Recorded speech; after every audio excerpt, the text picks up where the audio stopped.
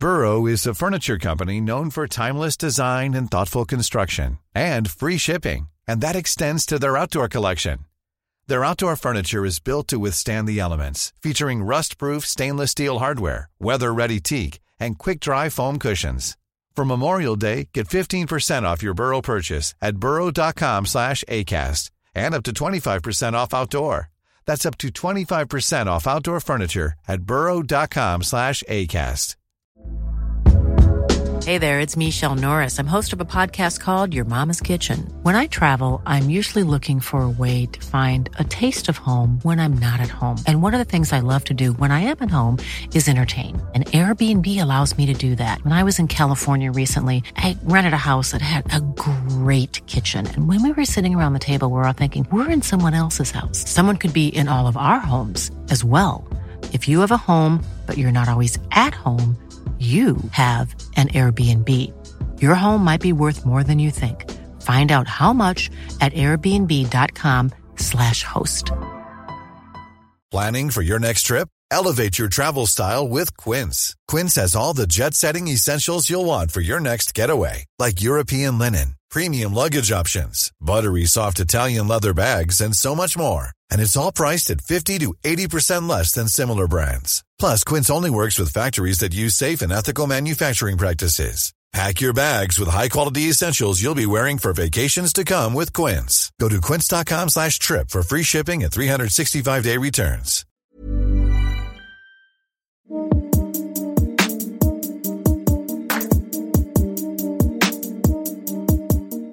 Welcome to my podcast, Second Chance. This episode is sponsored by Concept Foundry, a creative print production company who specialises in large print and bespoke print products. They've provided me with some outstanding printed backdrops and other printed material. So if you need anything to market what you do, I'd recommend Concept Foundry. In this episode, I'm talking with Joey Bartnett, a career criminal who committed a spree of violent armed robberies to feed his addiction to crack cocaine. When the law caught up with him, he was imprisoned, a place he'd been in and out of for most of his teen years and adult life. During his last prison sentence, he embraced Christianity, and on his release, he vowed never to go back to his life of crime. Now, clean of drugs and crime, Joey is keen to use his lived experience to guide others away from the journey he took.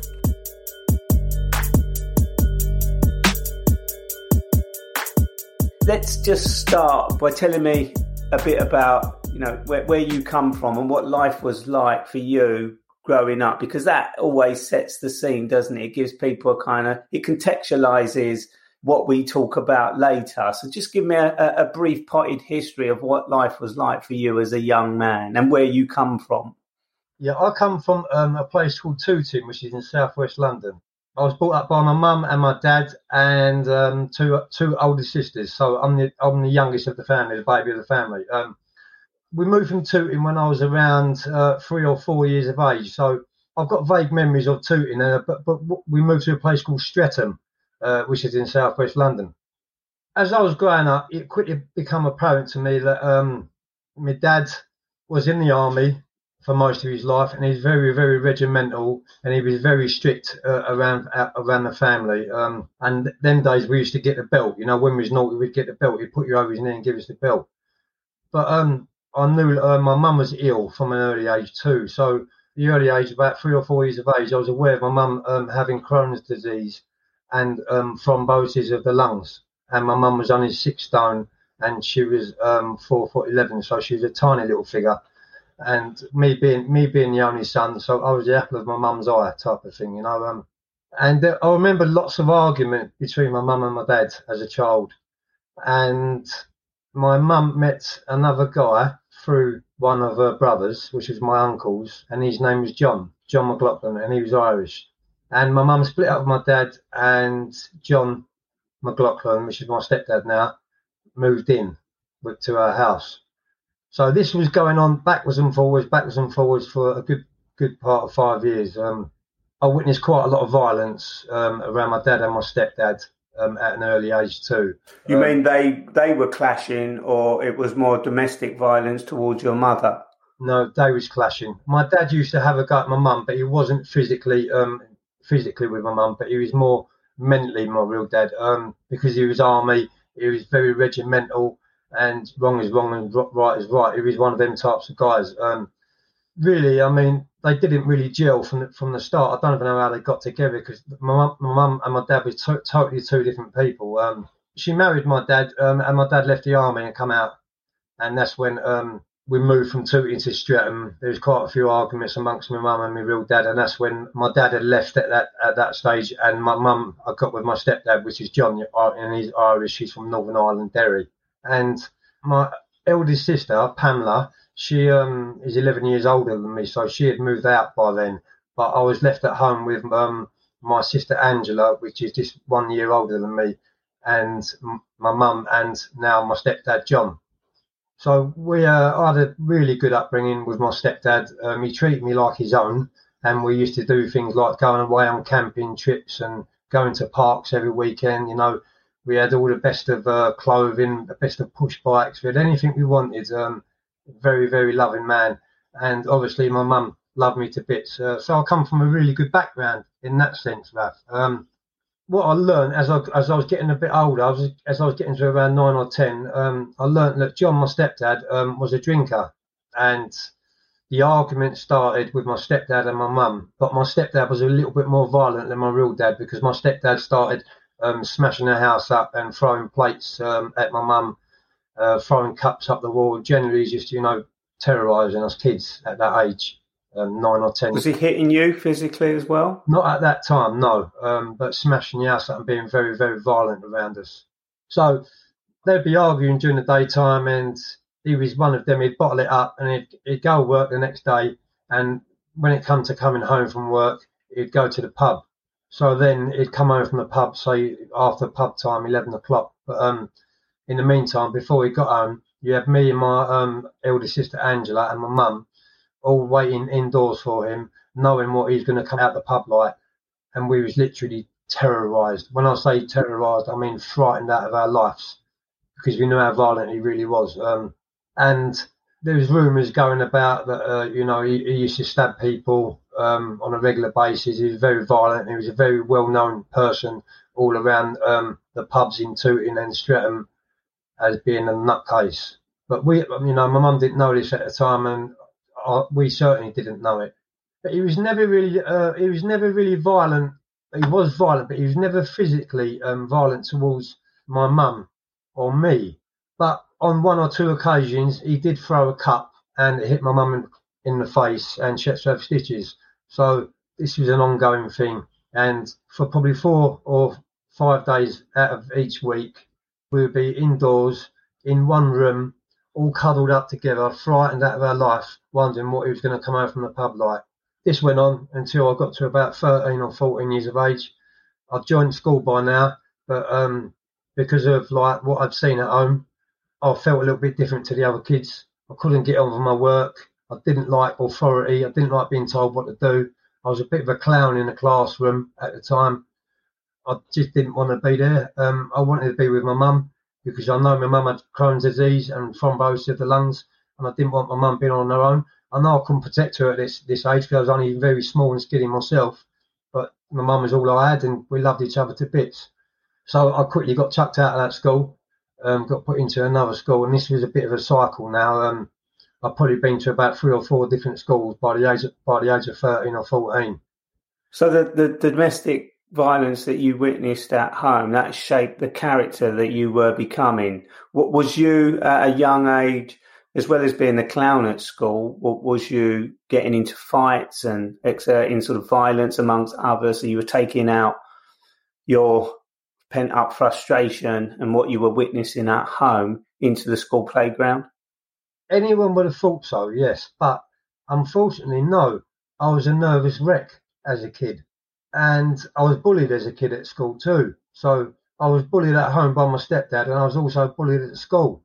And that's why I think like I become even more naughtier at school, because of that is how I was going to get accepted, by being the naughty person at school. So by the time I got to around 13 years of age, I've been kicked out of school. I was at home with my mum, John, and my sister Angela in Streatham. There was another argument. I don't know how it happened, but my mum got taken into hospital, and my real dad come back into my life. He moved back into the house.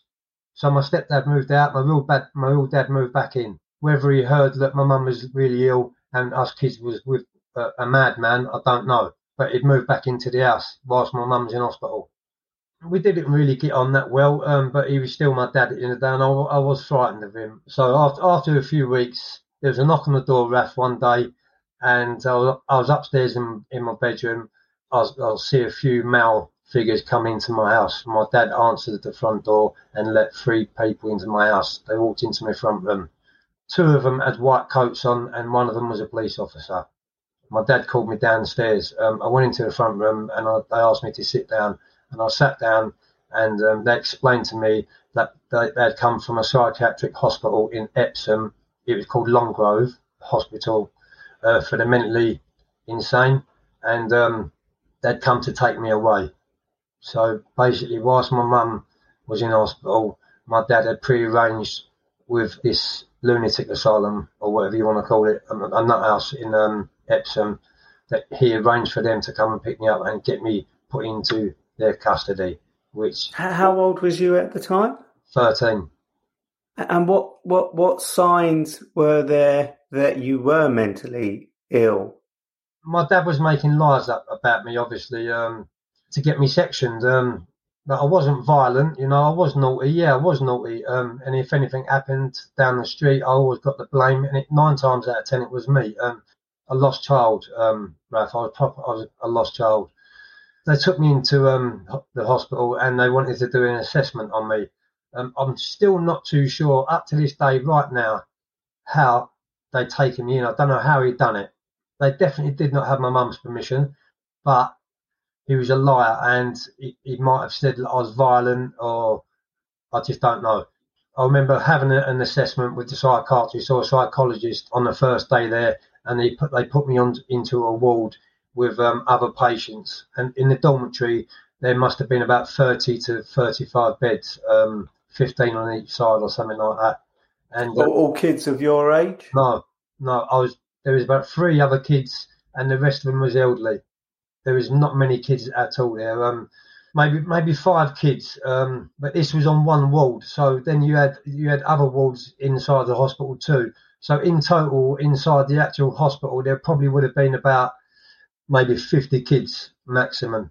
And how was you feeling at this time? I mean, it sounds like out of the blue, you've been taken away and put into an institution, and they're assessing whether you have mental health issues. I mean, how was you feeling? Can you remember? Confused, very worried. And by this time, they was injecting me with medication. So walking about like a zombie, to be honest with you, shuffling my feet. But for them to, and I don't know if this is the right thing, but I mean, for them to keep you in, despite the lies you say your dad told them to get you taken away, for them to assess you and keep you in, do you believe now as an adult that as a child you did have problems that needed addressing? No. What happened was, I'll get to that in a minute, Raph, but I don't believe that I did have any deep issues or mental or bad problems in that sense, no. After a few weeks of being in Longgrove, I decided that I was going to escape out of this place, and I didn't want to be here no more. And it was early hours in the morning. I had a pair of pajamas on, and I walked off of the ward and walked into the toilet, or climbed through the window, and I escaped from the building. And I got to Epsom train station, which is an overground train station. I got to Epsom. I don't know how I must have looked to other people, or if anyone would have seen me walking down the road early hours in the morning with pajamas on at 13 years of age. Thinking about it now, I can't really get my head around it. Still can't get my head around it. And I can't believe that I actually done it. And I can't believe that I'm actually here telling you the tales, what I'm telling you today, Raph, considering what they was trying to do to me in there. They was trying to lose me in the system, so to speak. And that is what my dad wanted. Because the reason why he wanted that, Raph, because I was a threat to him. Not as a violent threat, but I was a threat to him when it comes to the love between me and my mother. So mother and son. My mother was more interested in me as her son than giving him any love. She was giving me the love. This is what I've come to later on in life. This is what I think it is, because my mum wasn't giving him as much love as she was giving me. He became jealous. And quite an extreme thing to do, though, isn't it, from a parent, from a father, to break that connection between you and your mother, that he would go to such an extreme to have you sectioned off and put into a mental institution when, as you say, you were young and you were not ill. Yeah, it's unbelievable to even. I know it's hard to relate to it, Raph. I know, but this is a dead honest truth. So I'll tell you the story quickly. I got to the train station. There was no trains running, so I had to wait for the train to come. Basically, I got on the train. I got back home, and by the time I got back home, my mum was out of hospital. I couldn't believe my luck. My mum was out of hospital, and my dad was gone. Did they not know what had happened to you? By now, my mum had known, yes. She was aware that I was gone, and this is the reason why she chucked my dad out. You know, you've had my son put away. You didn't have my permission. You know, I'm so glad she did see right through him at that age, because, you know, if it had carried on for many years later, God knows what he was capable of doing to me, Raph. Do you know what I mean? My mum got rid of him, and when I come home that morning, I knocked on the front door, and my mum opened the door, and I just fell into my mum's arms like jelly. I was crying my eyes out. My mum was crying her eyes out. And my sister Angela, which is very, very supportive to me still today up to this point. I've got a very, very big family network. Has got me through many of my troubles in life. But yeah, so I got home, and the police turned up. One of the doctors from the hospital had turned up. I had to go in front of the psychologist or the psychiatrist, a child's one, and he made me draw a family tree, which I'd done successfully. And the outcome of my diagnosis was I was very hyperactive as a kid. So that's what he diagnosed me as, an hyperactive kid with no mental health issues whatsoever, because I was on the button, on the ball, and completely not stupid, clearly not stupid. Tell me about the first time that you got in trouble with the police, because that story you've just told is a very sad story, but it sounds like it resolved itself once you got into the arms of your mother. But that wasn't sort of the end of your kind of experience with institutions. Tell me about the first time you got in trouble with the police and how that escalated and what happened to you thereon. So basically what happened, we've skipped a little bit forward, but we moved from Tooting to Streatham. And what happened in that house in Streatham was my mum and my stepdad had a big argument one night. My mum's had a feeling, and she said, "We're not staying in this house tonight. We're getting out of this house." It'd gone past 9 o'clock, 10 o'clock, and John hadn't come home. So we'd gone into one of the neighbours' houses to see what he'd come home like. I'd fallen asleep, and a few hours later, I heard screaming, I heard a big commotion. Me and my sister and my mum, we'd all gone to the front of the house, and we see blue lights, noticed all the fire engines. So John had gone in the house, poured petrol in all the rooms, the top of the house, the bottom of the house, and threw a match in and walked out. So he set the house alight. The house went up in like 150, 200 foot of flames, and the house was burnt to the floor, down to the foundations. Was anybody in the house and injured? No one was in the house, luckily enough. I don't think John would have done it if we was in the house anyway. He wasn't that type. He was evil, you know, and by now I've witnessed him stabbing quite a few people. He'd stabbed my dad, my real dad, with a sword and machete, tried to chop his elbow off. He'd done him down the side of the neck there. One day when he was coming to pick me and my sister up to take us out for the day, my stepdad ran out of the house, caught him with a sword and done him with a sword. So I'd seen a lot of violence. I was a very, although I had the love and I had a big family network, I was brought up different to other kids in that sense. How did it manifest itself? Because you talk, extensively about your dad, your biological father, your stepfather, and the experience that your mother went through, and the various things that you witnessed, and in particular, the trauma of being institutionalized. But you haven't talked very much about who you are. I mean, this is kind of contextualizing what shaped you. But I asked a moment ago, how did you first get in trouble with the police and end up on this kind of spiral of criminality that saw you in and out of prison for the best part of your life? Okay, so once we moved out of that house, obviously we'd been burnt to the floor. We got rehoused again, and we got rehoused to a place called Streatham. Again, it was just around the corner.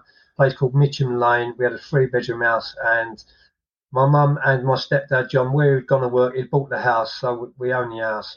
So even after he burnt down the previous house, he was still with your mother? Yeah, he got 18 months. He went to prison for 18 months for arson. And he came back out again, and my mum took him back in again. I still can't get my head around the fact that my mum wouldn't leave John after knowing what he'd put us through, after what he'd put her through. But she's still taking him back. So I still can't to this day understand why she couldn't get away from him. It certainly wasn't out of fear, or she was scared of any repercussions of him coming back, because that would have never have ever been the case. Where we've moved to this new house, Streatham, opposite my house was a set of flats, and that was a council estate. And on that council estate, there was loads and loads of kids of my age. And I was 14 at this time. And the kids, what I was attracted to at the age of 14 was 17 and 18. Kids of my age, I didn't have no interest whatsoever in. And they was into normal things. I didn't like doing normal things. I liked being naughty. I liked being chased. I liked nice things in life. If I wanted something, then I was gonna get it in one way or another. And I started joining like gangs, and they were 17, 18, and by now they were stealing cars and selling cars, breaking into houses, factories, and obviously where I just joined, they was throwing me through the window. I was game, I was dangerous, I was vulnerable. Did they groom me? I'm not too sure whether it was grooming, because it was my choice whether I wanted to go into it or not, Raf. But obviously that's what I wanted to do. So I quickly got attracted to naughty blokes, and I liked all the nice things in life. I liked being centre of attention, and it quickly revolved into bigger things. Can you remember the first time you were arrested by the police and what that was for? Yeah, it was for stealing a car, and we went out for a joyride. And the first car I nicked was a Mark III Cortina. Took all my mates out. We got chased, smashed through a shop window, caused thousands and thousands of pounds worth of damage. Got arrested for that. I remember my mum coming to the police station and picking me up. I remember them putting me in the cell, leaving me in the cell for about 7 or 8 hours. It didn't frighten me. It didn't deter me. And I was getting arrested every week, Raf, after that. I was getting arrested a few times a week, and I was going to Balham Juvenile Court every single month. By the time I accumulated quite a few offences up for criminal damage, theft, I probably had about 4 or 5 different cases, and I went to Balham Juvenile Court, and this was the first time I was put into prison. My mum come to court with me, but I'd been in court several times previously, and the judge basically gave me a slap on the wrist, and they'd put care orders on me. So basically, it was a residential care order. So basically, they could take me into care anytime they wanted to, because I had a care order on me. But because they knew I was safe, or they thought I was safe at home with my mum, and I had a big family network, they didn't think they needed to intervene to take me into care, because they knew I had a big family. So I remember going to court, and I remember the judge saying to me, stand up, we're sending you to a HMP Send detention centre for 3 months. And that was the first time I really cried. And they gave me the 3 months. They took me down into the cells down the bottom there, and my mum was in the court. My mum broke down crying, my sister Angela, and my older sister Pamela, and we all broke down crying. I was in a bad way. I was petrified. I was scared. They let my mum visit me in the cells for about 20 minutes. My mum was trying to reassure me, but she was breaking down herself, crying, because I'd never been taken away from her, apart from that time when I got sectioned, and that wasn't down to her, and it was not in her hands, it was out of her power.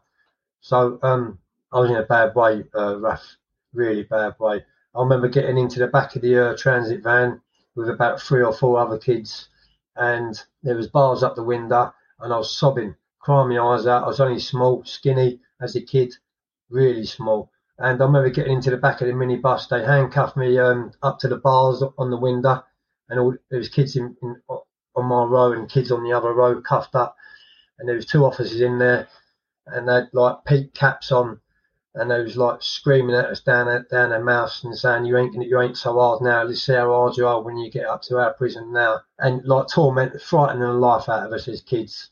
And by the time we'd got to actually HMP Send, I was on the floor, crying my eyes out after what they just told us of what was going to happen in there, how bad the place was and what we was going to go through. I just got 3 months outside that in my head. I've never left my mum, so you can imagine what I was like when I got in reception. I was crying, and one of the officers smacked me around the side of the face, literally smacked me around the side of the face, straight round in my face, really, really hard, put a big red mark on my face. They said, "You don't cry around here now. You've got to live up to what you think you are on the street now. You're not such a hard boy now." And they were just pushing me from officer to officer, made us get in the showers, hosed us down with a freezing cold hose pipe. We was in reception for about 3/4 of an hour, being physically abused by the officers, being tormented, having the fear of God put into us about what was going to happen. As I come out of reception, I remember they give me a big kit, a bed kit, and all my clothing. I had it in my arms like that, and it was coming up to my chin, up to there. And there's a big long corridor, and they call it the M1 corridor. And there was one screw down, one officer at one end, and there was another officer up the top end. And we was made, they give us our name, they give us our number, and we were told that every time an officer talks to us, we must address him with our name and our number and stand to attention and call him sir. So basically, it was run like an army camp. It was torture. It was absolute torture. And that's why they done away with the detention centres, Raf, because there were so many parents complaining, putting complaints in about us kids being brutalised. They actually abolished them down to that fact, the reason of us getting beaten up in them places as kids. Is this what they used to call the short, sharp shock? The detention centres is, because that's what it is. 3 months sent to a detention centre for a short time, but that you're shocked by the experience, and everything that happens is quite sharp in terms of getting slapped in the face and the way you were treated by the guards. Did it make a difference? I mean, you said it terrified you and you cried from beginning to the end, but by the end of that 3-month sentence, who had Joey become? Had Joey become more vulnerable and lessons had been learned, or did it not make a difference to who you were? What it done to me was that I met new links in there, I met new contacts in there. I knew by the time I come out of here, if I could get through this, then there's not much what's going to hurt me in life. It was that bad in them 3 months. If you could mentally and physically get through something like that, it didn't deter me, it didn't frighten me, and if anything, it made me worse. Because now I knew that if I had to go there again, I knew what to expect, and I was aware of what was going to happen. So, no, it didn't deter me at all, and it spiralled out of control very quickly when I got released from there, actually. Come back on the manor, and now all my mates and all the boys on the estate knew I'd just got out of jail. They knew what I was capable of. I was now living up to a reputation, and it spiralled out of control from there, Raf. Living up to that reputation, hitting new goals and reaching new heights. And it quickly progressed from petty crimes to major crimes towards the end of my criminal background, Tell me a little bit about that then. So you came out at a young teenage. How long was it before you were getting involved in serious crime? And did you go back to a detention centre, or was that just kind of inevitable? Yeah, it was inevitable. I was going to go back again. I'd done another 2 detention centres after the first one, and also I'd done 3 years detained at HMP Feltham. So 3 years detained means when you get a detained sentence, you've got to do every day of the sentence. I think I was 17. And what was that for? It was for a string of different burglaries, commercial burglaries, dwelling burglaries. I had a few ABHs, fighting, a string of offences, Raf. There was probably about 15 offences there. By the time I'd gone to court at this stage, obviously I'd been to detention centre a few times, and obviously the judge had looked at my record, looked at me and thought, look, we've got to stop him in his tracks, otherwise anything could happen, because I've been to Ballstorm Detention Centre a few times before I got the detained sentence. I joined the actual gang, what I got arrested with, Raf, towards the end of my sentence at the age of 27. And by the age of 27, I'd lost my mum, my stepdad, my real dad. I was divorced and I had 3 kids. And that all happened so quickly for me in life. I've lost my mum. You jump forward slightly because at 17 years old, you got this 3-year detention sentence and you went to prison, did the whole of the 3 years. So you've come out 21-ish. What happened between 21 and 27? Between 21 and 27, I met a girl. We had 2 kids together.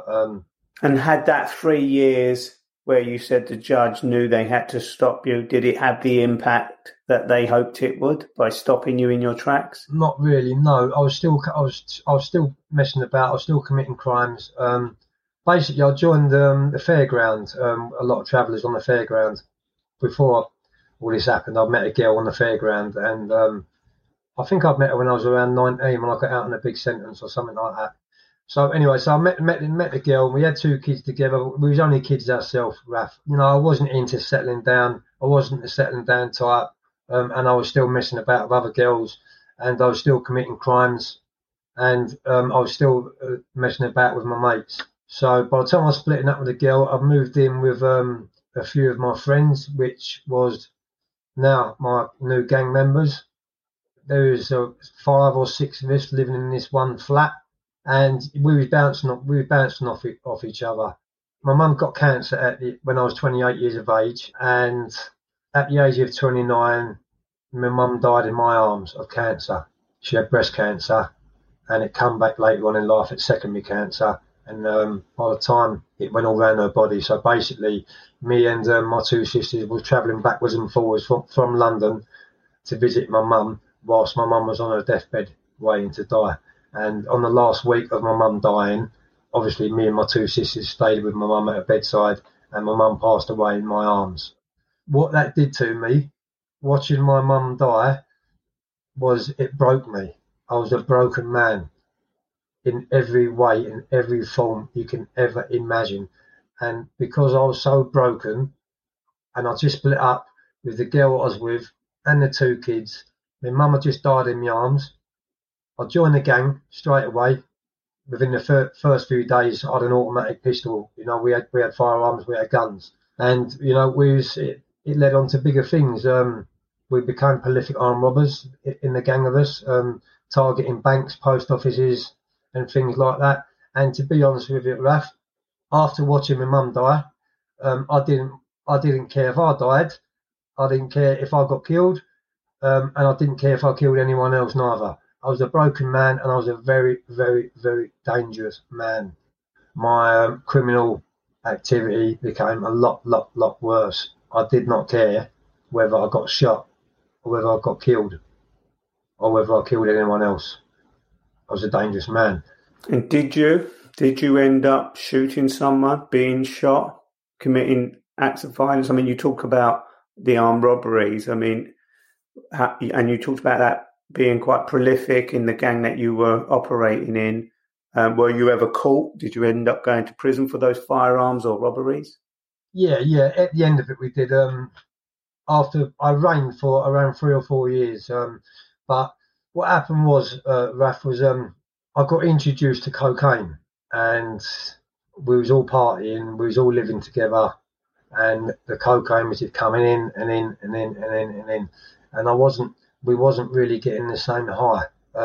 So after probably around 3 months of being on cocaine, sniffing hundreds of pounds a day, each one of us, and obviously to get that cocaine, to get that money, we had to go out and we had to go and get that, we had to go and earn that, you know, by any ways we could, which we did. And the way we was doing that was we was going to front line in Brixton.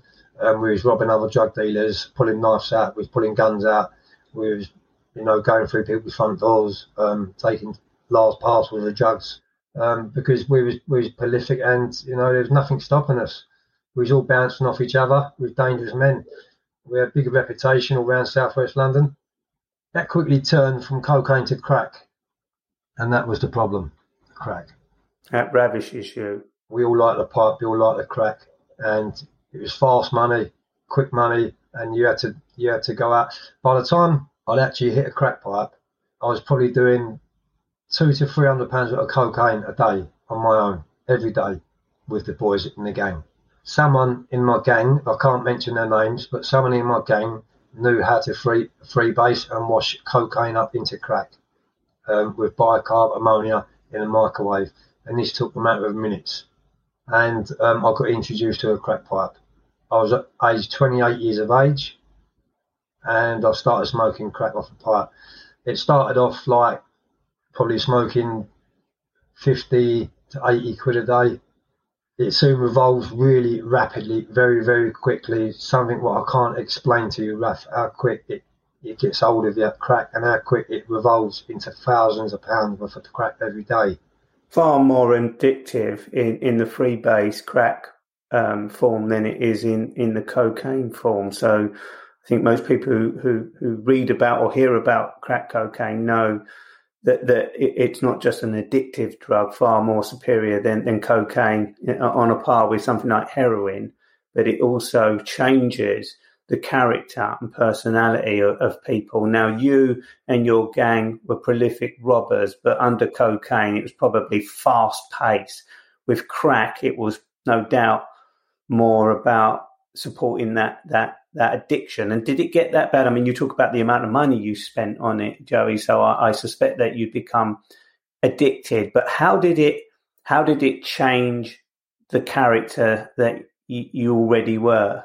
I was known as game, and I was known as never backing down. But how it changed me was it turned me from being game to being ruthless, or to being someone that doesn't care if they take someone's life, if my life gets took.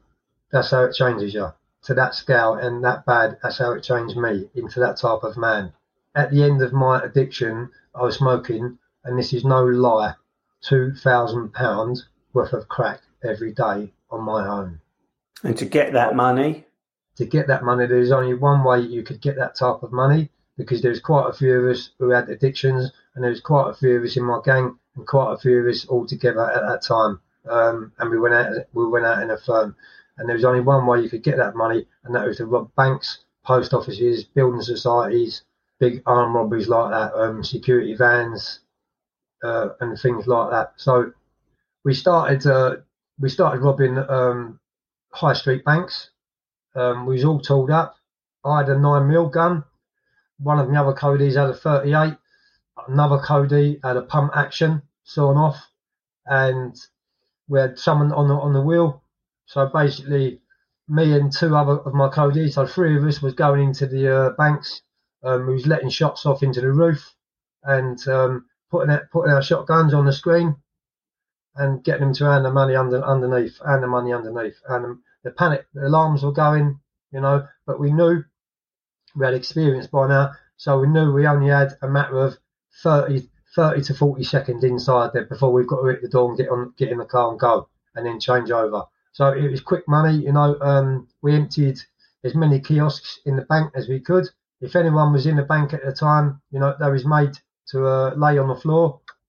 I didn't actually threaten anyone, as in putting a gun to anyone while I was doing the robberies, but I did used to let shots off in the roof and blow the roof out, especially if the postmaster or the bank master didn't want to hand nothing over. I was letting shots off in the roof, and the money was good, I must admit. We was coming out there. It was one time we was getting 30 grand, other times we was getting 60s, and then we might get 10, and then we might get 8. But that was the money what we was using to take drugs with, and that's the money we needed to take drugs with. Did anyone try and stop us? Certainly no. And at that time, we thought we was invincible. We thought we'd never, ever, ever get caught, because we was that good at what we was doing at that time. We'd come out of there, we'd have a car, and then a mile up the road, we'll have another car, and then we might have 2 mopeds or 2 bikes, because I was good on bikes as well as cars. So, we used to chop and change cars. So what happened towards the end of it is this, Raf. Barnes flying squad and Tower Bridge flying squad was both arguing with each other over the jurisdiction of who was going to arrest these prolific armed robbers in southwest London. They both knew that there was a heavy firm of 5 onwards people going into banks, building societies and post offices on a daily basis, all around southwest London, and the flying squad knew that they was getting robbed. They didn't have our names, and they didn't have our DNA. They didn't have nothing whatsoever. All they had was our MO, which was our mapping offence. And we was moving around houses. So by the time I'd moved up to, climbed up the ladder right up to the top, and I was like putting guns on the screen, taking money on demand ups, we was moving houses. Because we wasn't stupid, we wouldn't stay in one place for too long, a few days at a time, and we'd move houses. And there was plenty of people offering us like accommodation who wanted to join our parties, you know what I mean? We wouldn't take them out on bits of work or any robberies, but we'd certainly get them involved in our drug taking and partying in their house. So that's why we was moving around so much. I did get arrested at the end, and I went to court, and I received 12 years. One of my other co-defendants received 13 years. Another one got 15 years. We had a grass in our case. He was a paid informer. He was working for the flying squad. He was put on us to bring us down. We never got arrested, come out of no robberies. But one day we went round to one of our friends' houses who we used to party with, and I noticed a bloke around my age, and he was asleep on the couch. And I asked this girl who he was, and she said she knew who he was. She said he come from her area. He's in trouble with the police. He's on the run. She's putting him up, and he needs fast money to get out of the area quickly because he's on life licence because he's a lifer. He's been recalled back to jail, and he wants a fast bit of money to get out of the country. This was the story what this female told me. My other co-defendants didn't want to entertain him. They didn't like the look of him, and they said from day one there's a bad smell about him. I don't know whether I was naive or whether I felt sorry for him, because I've always been, I know I come across as a very ruthless, dangerous individual, but I wear my heart on my sleeve. I cry, I've got feelings, and this bloke had a bit of a sob story. He gave me a sob story, and this is how I met him. So the next morning, we had something to do, which we watched a van for a few weeks at the same time, on the same day. We'd had it under ready eye. We had it on observation, so we knew what we was going for. And this is why we went to this female's house, to stay in her house that night, so that morning we could leave from her house and go and have this security around what we was doing. I got sucked in by this story so much that somehow I agreed to put him on the wheel and take him as a driver on this job what he was doing.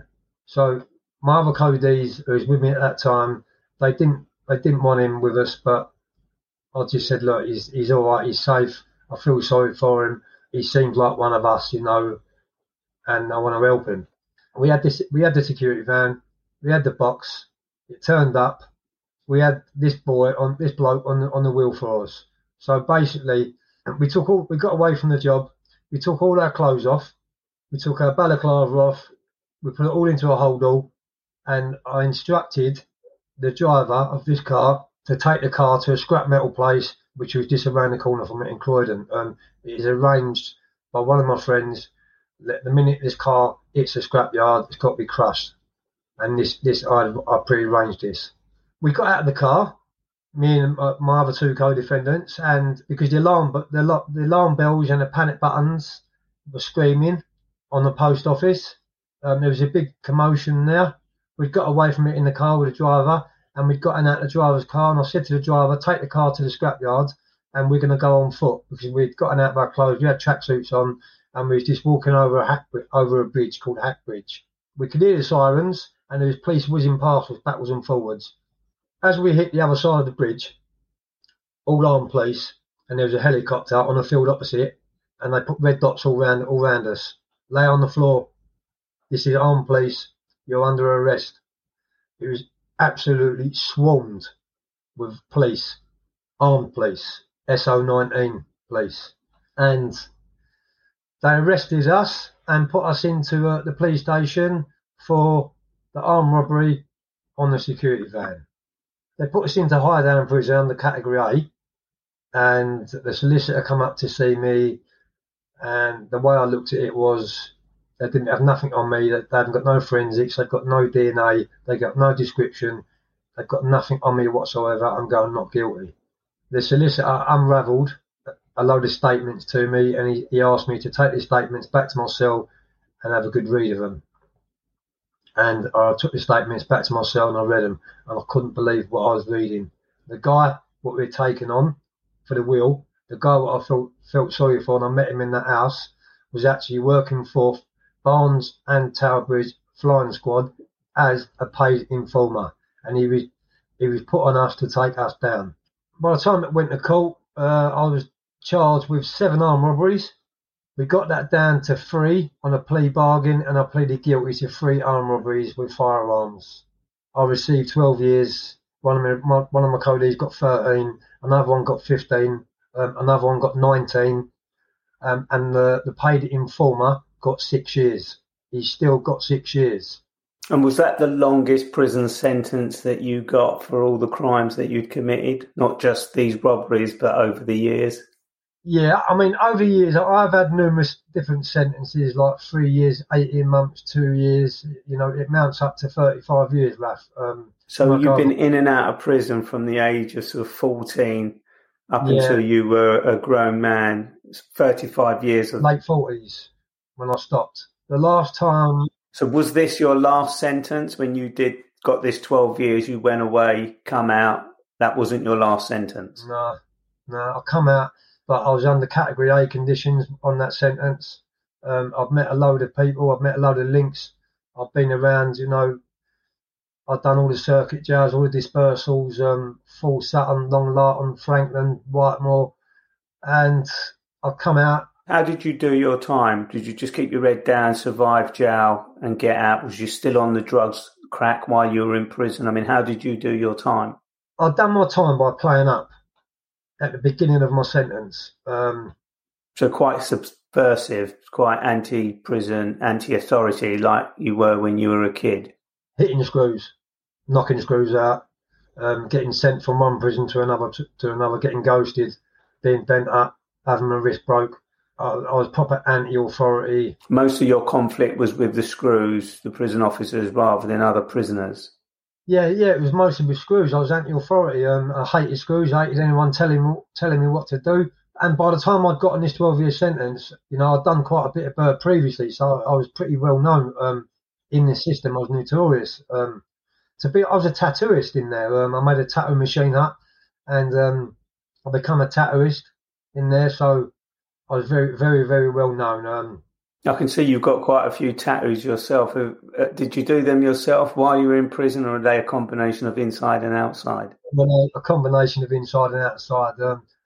Actually, there's something which I do regret now later on in life, Raf, and that one on the side of my face there. If I had the money and I had the funds to get it off, then believe me, I'd get it off. Does it symbolise something? It's a bit of a difficult question, that. It doesn't symbolise a gang, but what it does symbolise is don't fuck about with me. Don't cross the line with me. And it represented the way I was living my lifestyle at that time. That's why now I'd like later on in life where I've settled down and I'm happy and I'm drug free and I haven't committed no crime since 2010. That's why I'd like it gone now. Because every time I look at it, it reminds me of the person what I was years and years ago. But then the flip side to that is, as you've just said, it's the person that you was, and that can be a reminder of who you are today. And who are you today? So you've described, you know, in and out of prison, 35 years overall, violence in and out of prison, being involved in gangs, you know, being ravished by crack cocaine, and your addiction to supporting that habit. When did your life change? At what point, and what happened to make you realise that enough was enough? Now, often it's age, isn't it? You kind of hit an age where you just can't keep up anymore. But was there something more profound in your life, Joey? Yeah, it was, yeah. It was after I got that big 12-year sentence, Raf, and I'd gotten out on that sentence, so I still had a little bit of licence left, but I'd got back to my old ways. And now I can't get my head around the fact that after I'd done that sentence, I knew I was on a second strike. And the judge actually said to me, when he passed sentence to me, you know, you're a danger to the public the public need a very, very long rest from the likes of people like you and your gang. I'm going to make sure you're a changed man by the time you come out. When he's passing sentence to me, he said all this to me and it didn't mean nothing to me. Yeah, when I come out in that sentence, from that big sentence, I did fall back into my old ways, but I can't actually say what I was doing because, I didn't get arrested for what I was doing. But what I did get arrested for, which was a blessing in disguise, was a commercial burglary on a factory, and I got 3 years. And that is what changed my life, that 3-year sentence. Because by the time I got that 3-year sentence, I sat back in the cell in Wayland doing 3 years, and I said to myself, you're so lucky to get this 3 years.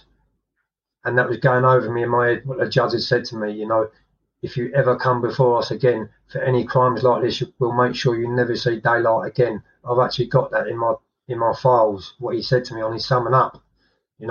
How old was you when you got the 3 years? So when I got the 3 years, I was it was in 2007. It was in 2007, so I'm 53. And whilst I was on that sentence, I don't know what made me and I don't know what pulled me to it, but there was a course being run in there called the Samaritans course, and it was a listeners course. And I quickly joined the Samaritans and I joined the listeners course. It was a 3-month course, and I took so much out of it because I've always cared about others. I've always been a great listener. I've always been a great understander. I've always had feelings.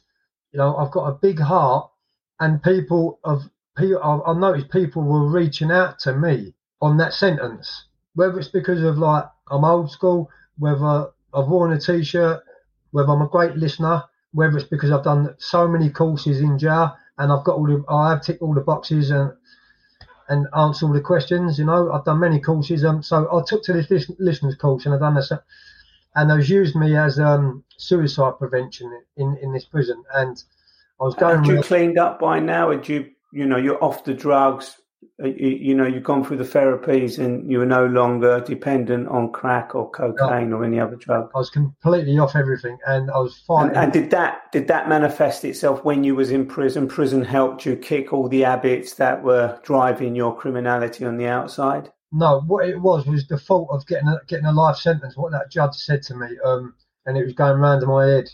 If you carry on now, you're never going to see daylight. And then I started thinking, because I was clean now, away from drugs, then I started thinking about my family, because, I've hurt so many people in my family, where I've been away for so many years, and I've got such a loving family. I've started thinking about my family, and I've become a prison listener, and the prison was using me as suicide prevention, and on numerous occasions, I was brought out of my cell early hours in the morning, to people who had slashed their wrist, and I just wanted someone to listen to, and I used to sit in their cell for hours and hours listening to them, and they was inspired by listening to me and things like that, and I took so much out of it. The satisfaction what I took out of that was unreal. It felt better satisfaction than any drug or any robbery I'd ever done. The feeling what I felt when I was helping other people was on a different scale, on a different level, and the vicar of the prison noticed this. How good a character I turned into. He quickly put me onto a course in prison called the Alpha course, which is a Christian course. And I completed the Alpha course, and I got baptised, and I got baptised as a born-again Christian, and I got released from that sentence. And I was only out of prison for about 3 or 4 days when I'd met my missus, who's still with me now, Sam. So I was fresh out of jail. When the iron was hot, she struck it straight away with me. She caught gold. So did I of that. Now, I've been through so much. I've been married. I've done so much bird. I've lost so many people, and I've started to really fall in love with this girl, Sam, who I was with. I started to have strong feelings for her. She had been through. She had a very good upbringing, like perfect family, mum and dad at home, and eldest sister. She wasn't a criminal. She actually went to college. She worked in a recruitment agency as a manageress. She was on a totally different scale. She wasn't criminally minded. So how we gelled, we're still not quite too sure. But we're Well, still. they say opposites attract. You mentioned, your mum and your dad were like chalk and cheese, but that's often what the attraction is. You are a little bit of a bad boy. She's a good girl. There is that magnetism between the two of you. I also note that you wrote a book about your life. Yeah, I have. Yeah, I wrote the book with intentions of when I want the public to read it, I want them to think. I wanted to inspire them, and I want them to read the type of lifestyle what gangs have and what happens when you're on drugs. And I didn't want to glamorise crime, and that's the reason why I wrote the book, was to let people know the real truth of what really happens. And what's the underlying message? I get that. And what is the message? That crime doesn't pay, that you can't take away your life experiences, but you can definitely shape your own future based on your experiences or your life's journey. I mean, where does I call this podcast Second Chance because it can encapsulate so many different things. What does the second chance mean to you? I mean, they say a leopard can't change its spots, but I've proved that completely wrong. Because one of my very, very, very good friends, I don't know if I'm allowed to mention him on here, Raf. Am I allowed to mention names? It's entirely up to you. One of my very good friends, his name's Noel Razor Smith, and he's inspired me. He's written books. He's done so many great things, amazing things, and he's spun his life around. And he, just for those listening, he himself was an ex-prisoner who now runs the Inside Time, which is a prison publication all about life inside prison, the good, the bad, and the ugly. I'm actually working with the Inside Times at the minute, with Razor and John Roberts of the Inside Times, and they actually done a really, really good article on me on the last 3 months edition. I've actually got it. I'm quite popular at the minute, but this time around, Raf, I'm popular for the right reasons and not the wrong reasons. There's such a change in me. There's such a transformation. It's just unbelievable how someone like me can change from that to this, and to be here telling you, sitting here talking to someone like yourself, a legend, and also someone who's been there themselves in prison, and witnessed what goes on in prison. It's not easy in prison, but to change your life around, it's a very hard thing to do, Raf. But I had to ask myself a few serious questions, and go back to a drawing board and just say to myself, you either not call it a day now, and change. Now you've got the opportunity. You've met a lady which will love you for what you are, not what you've been, for what you are now. So you can either change now and make a difference, or you can go back to your old lifestyle. And I just think now it's my turn to give back to the community what I took out of it years ago. And it's only right, and this is why I feel it's right to do all these voluntary things and to get my story across, because this is what I want to do. I want to inspire people. I want people to listen to my story and just remember, crime is not glamorous at all, and it all ends in tears. And it ends in prison. And when you're in prison, you lose your name. You become a number. You lose your pride. They strip everything away from you. And it's not you what it affects all the time. It's the ones you leave behind too, your family, while you're in prison, doing all them years away, So it wasn't just me I was affecting. I was affecting all of my family, because where I was a Category A prisoner, I was getting shipped to so many different prisons. It was hard for my family members to get there half of the time, Raf. Do you know what I mean? So I went years and years and years without visits, and I wouldn't put my family through it. I didn't want to put them through it, Raf. So I've made such a big change. I've actually shocked myself on how far I've come, and the journey what I'm on at the minute is undescribable. The buzz what I take from telling my story and meeting people like you is amazing. It's absolutely amazing, man. And that is so good to hear, and it's such a positivity. I mean, you talk about the effect it had on your loved ones, and do you now regret And are you remorseful for the fear that you instilled in people when you were pointing that gun at them, demanding money? Do you know what, Raf? I'm glad you brought this up because, I didn't want to end this story on people thinking, look, I haven't got no remorse. I actually suffer with PTSD. I've been diagnosed it from the doctor. I'm on medication for it too, for PTSD. And remorse, I still cry today over things what happened 20 years ago. And I still today question myself, why I could do things like that and why I could treat people the way I treated people years ago. It has a massive knock-on effect on me later on in life. And please don't for ever 1 minute think that, I haven't got no remorse, because I'm full of remorse. And if I could meet every one of my victims, what I've had over the years, then I would gladly meet them, and sit down with them on a level and try and explain to them, what life I was leading and, how I was at that time and what I'm like now, But yeah, I've plenty of remorse, Raf, plenty of it. Well, it's good to hear that, and it's great to know that what you're trying to do, which is one of the things I try to do, and other people who have worked or lived or experienced the space we have, is to inspire, especially the younger generations, that, getting caught up in this is not glamorous. We see it all the time, young kids thinking they have to take a particular persona or character, or, sometimes the glorification of the wrong is not a healthy thing, because, as you say, it ends in death, prison, or desperate, acts that ostracize you, isolate you. And although it might be, quick gains in the eyes of people who might look up to you, it's nothing but destruction for most people. And it spirals out of control, beyond your control, and it affects so much and so many different people. So look, thanks so much for sharing your story with me. And like I say, my final question, what does second chance mean to you? Are you living your second chance? Did you take your second chance? Are you embracing the second chance,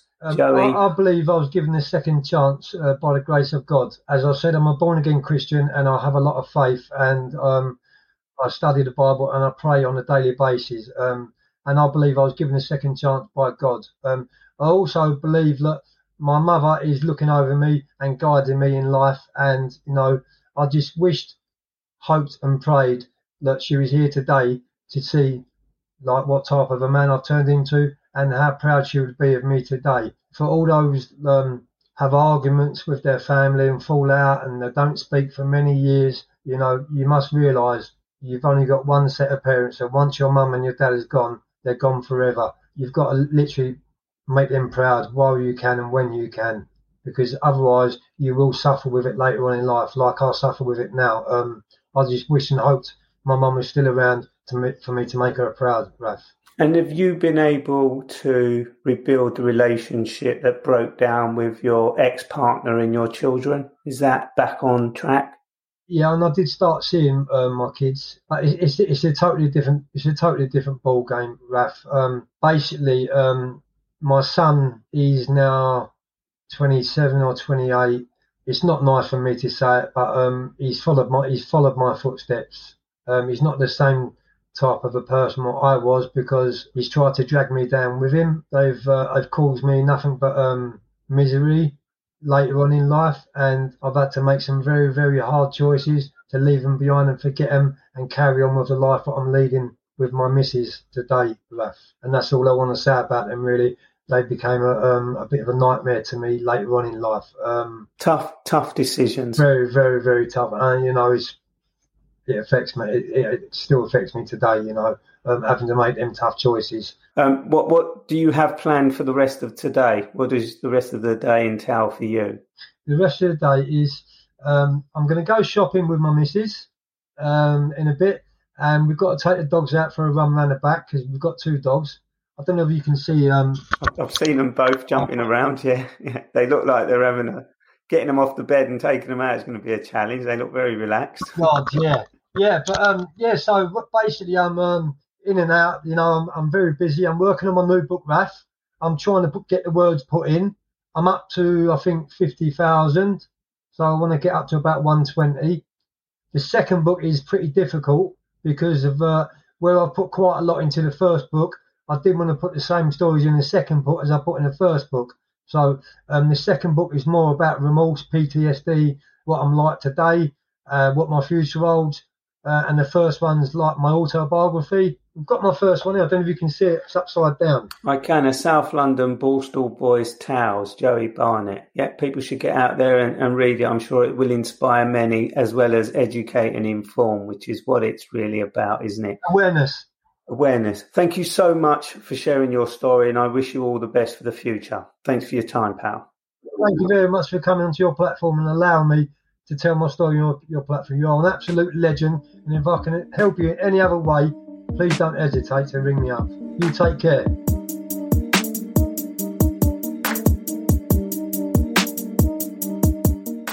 Crime, as Joey contests, does not pay. Prison is often the end game for most, but it can be the rock bottom that springs individuals to a new beginning. Well done, Joey, for turning your life around. This episode was sponsored by Concept Foundry, a specialist printing company that can provide all you need to market your services and promote your brand. Thanks for listening to this episode, and please share and follow us on social media. It'd be great if you could rate and review on the site where you listen to this podcast. If you want to support or advertise on this show, please get in touch. If you think I should get someone on the show, drop me a direct message via LinkedIn, Instagram, Twitter, Facebook, or any other means you have to make contact. You can contact me at areporter on Twitter or Instagram. Audio editing is by Audio Avalanche. The original music is by J-Row Productions. The cover design work is by Studio Minerva.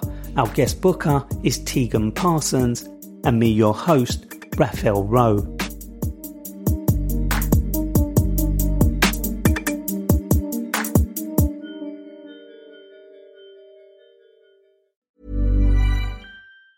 Planning for your next trip? Elevate your travel style with Quince. Quince has all the jet-setting essentials you'll want for your next getaway, like European linen, premium luggage options, buttery soft Italian leather bags, and so much more. And it's all priced at 50 to 80% less than similar brands. Plus, Quince only works with factories that use safe and ethical manufacturing practices. Pack your bags with high-quality essentials you'll be wearing for vacations to come with Quince. Go to quince.com/trip for free shipping and 365-day returns. Planning for your next trip? Elevate your travel style with Quince. Quince has all the jet-setting essentials you'll want for your next getaway, like European linen, premium luggage options, buttery soft Italian leather bags, and so much more. And is all priced at 50 to 80% less than similar brands. Plus, Quince only works with factories that use safe and ethical manufacturing practices. Pack your bags with high-quality essentials you'll be wearing for vacations to come with Quince. Go to quince.com/pack for free shipping and 365-day returns. Confidence starts with loving who you are. And when your skin feels nourished and glows on the outside, you naturally radiate confidence from the inside. Give your skin a glow up with Osea's clinically proven Mega Moisture Duo. This ultra-hydrating body care features two of Osea's best sellers, Undaria Algae Body Oil and Undaria Collagen Body Lotion. These seaweed-powered heroes use skincare-level ingredients normally reserved for your face for results you can see and confidence you can feel. Osea has been making clean, clinically proven seaweed-infused face and body care products for over 28 years. This luxurious skincare is vegan, cruelty-free, and climate-neutral certified, so you never have to choose between your values and your best skin. Glow from the inside out. Get 10% off your first order with code GLOW at OseaMalibu.com. That's OSEA Malibu.com, code GLOW.